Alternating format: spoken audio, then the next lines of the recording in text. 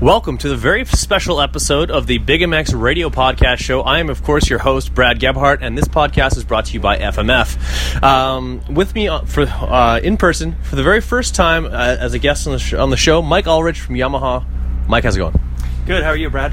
Hey, not doing too bad. We're down in San Diego, and unfortunately, they're going to ship me back to Canada at the end of this weekend. So I'm just taking it all in right now. Awesome. Yeah, you're going to miss some of this nice weather we've been having. So, kind of feel bad for you. Well, it's been a good 6 weeks, so I've been spoiled, and it's time to go back to Canada, go make some money, and hopefully we'll be back for Atlanta. So I won't be gone too long. Awesome. Yeah. Well, we'll probably see you out in Atlanta then. Perfect. So, Mike, what is it that you do here at Yamaha? What's your position with both the race team and Yamaha as a whole? So I'm not actually with the race team. I just a few months ago took over the position of off-road motorcycle media relations. I was actually with Yamaha in the testing division for over 19 years, so I have a lot of experience with the product and kind of the development of it. And just last year they kind of split the media relations position to street and off-road, and the opportunity came up and seemed like an interesting change, so that's how I wound up here. For sure, and 19 years, that almost kind of aligns itself with the release of a couple of other different motorcycles that we saw come into the fray as far as with Yamaha, of course, the 400, the 426, and the 250F that came out right around that time period that you would have even started. But today we're talking about a pint-sized machine, something that has gotten a lot of buzz over the last 2 weeks, and that's a brand new Yamaha YZ in Canada 65cc motorcycle. Yeah, absolutely. So, yeah, you bring up the YZ400, and obviously that was a huge model that kind of changed the whole motocross world, and that was the first project that I was involved with in testing. So, that's so cool. Yeah, so that was really cool, and yeah, along the way, the YZ250F. And, we're really happy and excited right now to be getting back into the market with this brand new YZ65. The 65 and then the entry level, the grassroots, is something that really kind of is close to my heart because obviously I started at a young age, but also I believe that the grassroots of the sport in motocross, although in some cases very vibrant, I think that it's lacking a little bit. I think there's a little bit of a lack of different motorcycles for kids to ride. The barrier to entry is a little bit large in my opinion. How does Yamaha approach that market and see obviously the thing that they need to be in there? Yeah, so, I think we kind of pride ourselves for having a very wide range of bikes and a really broad lineup. So most riders out there, even at the Supercross here, at some point started out on a PW50. Yes. To get new kids into it, and whether they're racing or just going to be, riding on the weekends, they can start out on the Pee-wee, and then we had the TTR50 and moving up to the 110, 125s, and then to the two strokes that we have, 125, 250, and then onto the 250F, 450. But at the same time, we know we've been lacking, that kind of intermediate between the PW50 and the YZ85. So it's a really important model for us. I think this is going to be really good for the industry to get another manufacturer involved, give people some more options to get their kids into more competitive racing. And then just I think Yamaha has a lot of really good history, and we can offer a lot of benefits in our history of durability and performance. So I think this will be a really good model for us and for the kids coming up. Absolutely. You want to have that stepping stone bike so that kids can start on a PW and continue on to the 65, 85, 125, 252 stroke, 250F. It's really important to me that they're entering this, but how does this all get started? How does the idea come to fruition? Who are the players that kind of would kind of sign off on we're going to approach this? And once they've decided to go after it, who's in charge of breaking down the bolts? Because a brand new motorcycle is not like changing a motorcycle or this is a brand new thing. Yeah, absolutely. It goes through a lot of levels of research and approvals and trying to fit it into the schedule and budgets and everything else. There's way more that goes into it that we can discuss on a quick podcast. Right. But this has been a good 3 to 5 years in the works from when we started planning it. Obviously, we've known and we've wanted to get back into the market for a long time.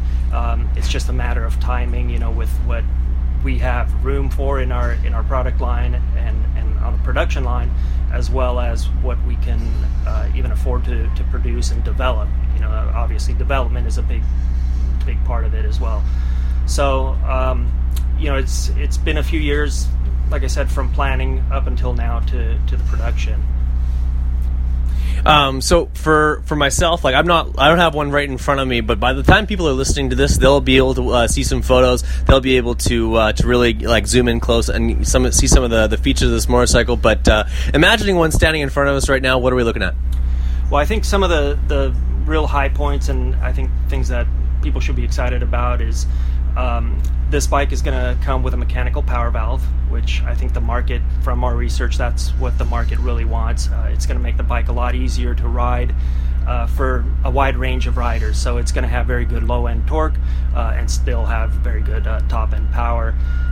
So the power valve is what people have been asking for. We're going to have KYB suspension with a spring fork. Again, that's kind of the trend has shifted now, where even on the big bikes everything was going towards air forks. I think the market kind of showed that that's not what they wanted. So we're really heavily focused on what's going to work the best, rather than being a gimmick or saving a few bucks or a few ounces here and there. So we really didn't want to sacrifice any performance or usability, like I said, for just saving a few bucks or anything like that. A lot of kind of big bike features that are going to make it easy to work on compared to some other bikes. It's going to have aluminum replaceable subframe. That's kind of good for racer cool. kids. Aluminum swing arm with big bike chain adjusters. So it's little things like that, but when you're a dad who has to work on these things between motos, that's kind of a big a big help if you can make it easy and quick. And of course, the durability. I think Yamaha's reliability and durability is second to none. I know that's been in this market. That's a bit of an issue for especially the mini dads who are all in and they've got a couple bikes and going to the races and racing multiple classes, and having to keep those bikes together is really it gets cost prohibitive. So having a bike that you can rely on and not spend a ton of money on fixing all the time is going to be also a big benefit.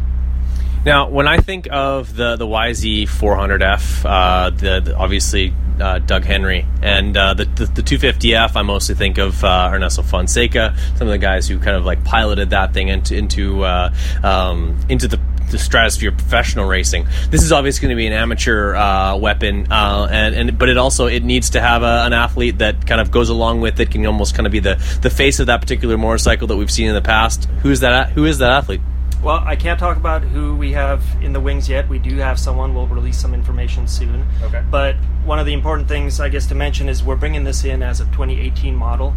It's going to be available in April, so it's going to be homologated and it's going to be ready to use for Loretta Lynn's this year. So the biggest amateur national of the year, we'll be able to have some blue fenders on the line for that one.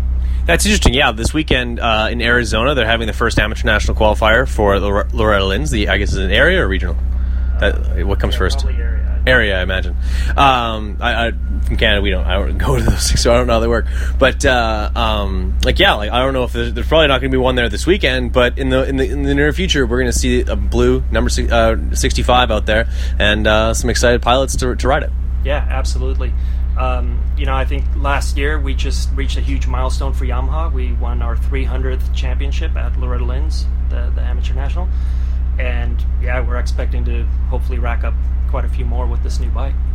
For sure, my friend. And yeah, like it's for me, it must be a little bit. I wouldn't say awkward, but like for a lot of kids, you see them like they start on a P-dub. There's a class for that at Loretta's, and then to continue to be competitive, you'd see a lot of your athletes leave and then come back on the 85, hopefully, and like guys like Matthew LeBlanc, who at one point raced a PW, now back on it now. How much does it mean to you to know that there's kids that can literally throughout their progression can stay on blue? Yeah, I mean, I think that's one of the goals, is if we start them out on a PW, hopefully we can keep them on a blue bike and through their whole career, up to 85, 250, 450, all that, they can stay on one bike. And even kids who've tried other brands, and maybe they're not quite as happy with, say, the reliability or for whatever reason, I think we can also pull some of those kids back and kind of get them on the road to Yamaha. Like I said, I think we have a very broad range of bikes, so something that'll fit everybody. And I think of course we want to keep them on blue. For sure.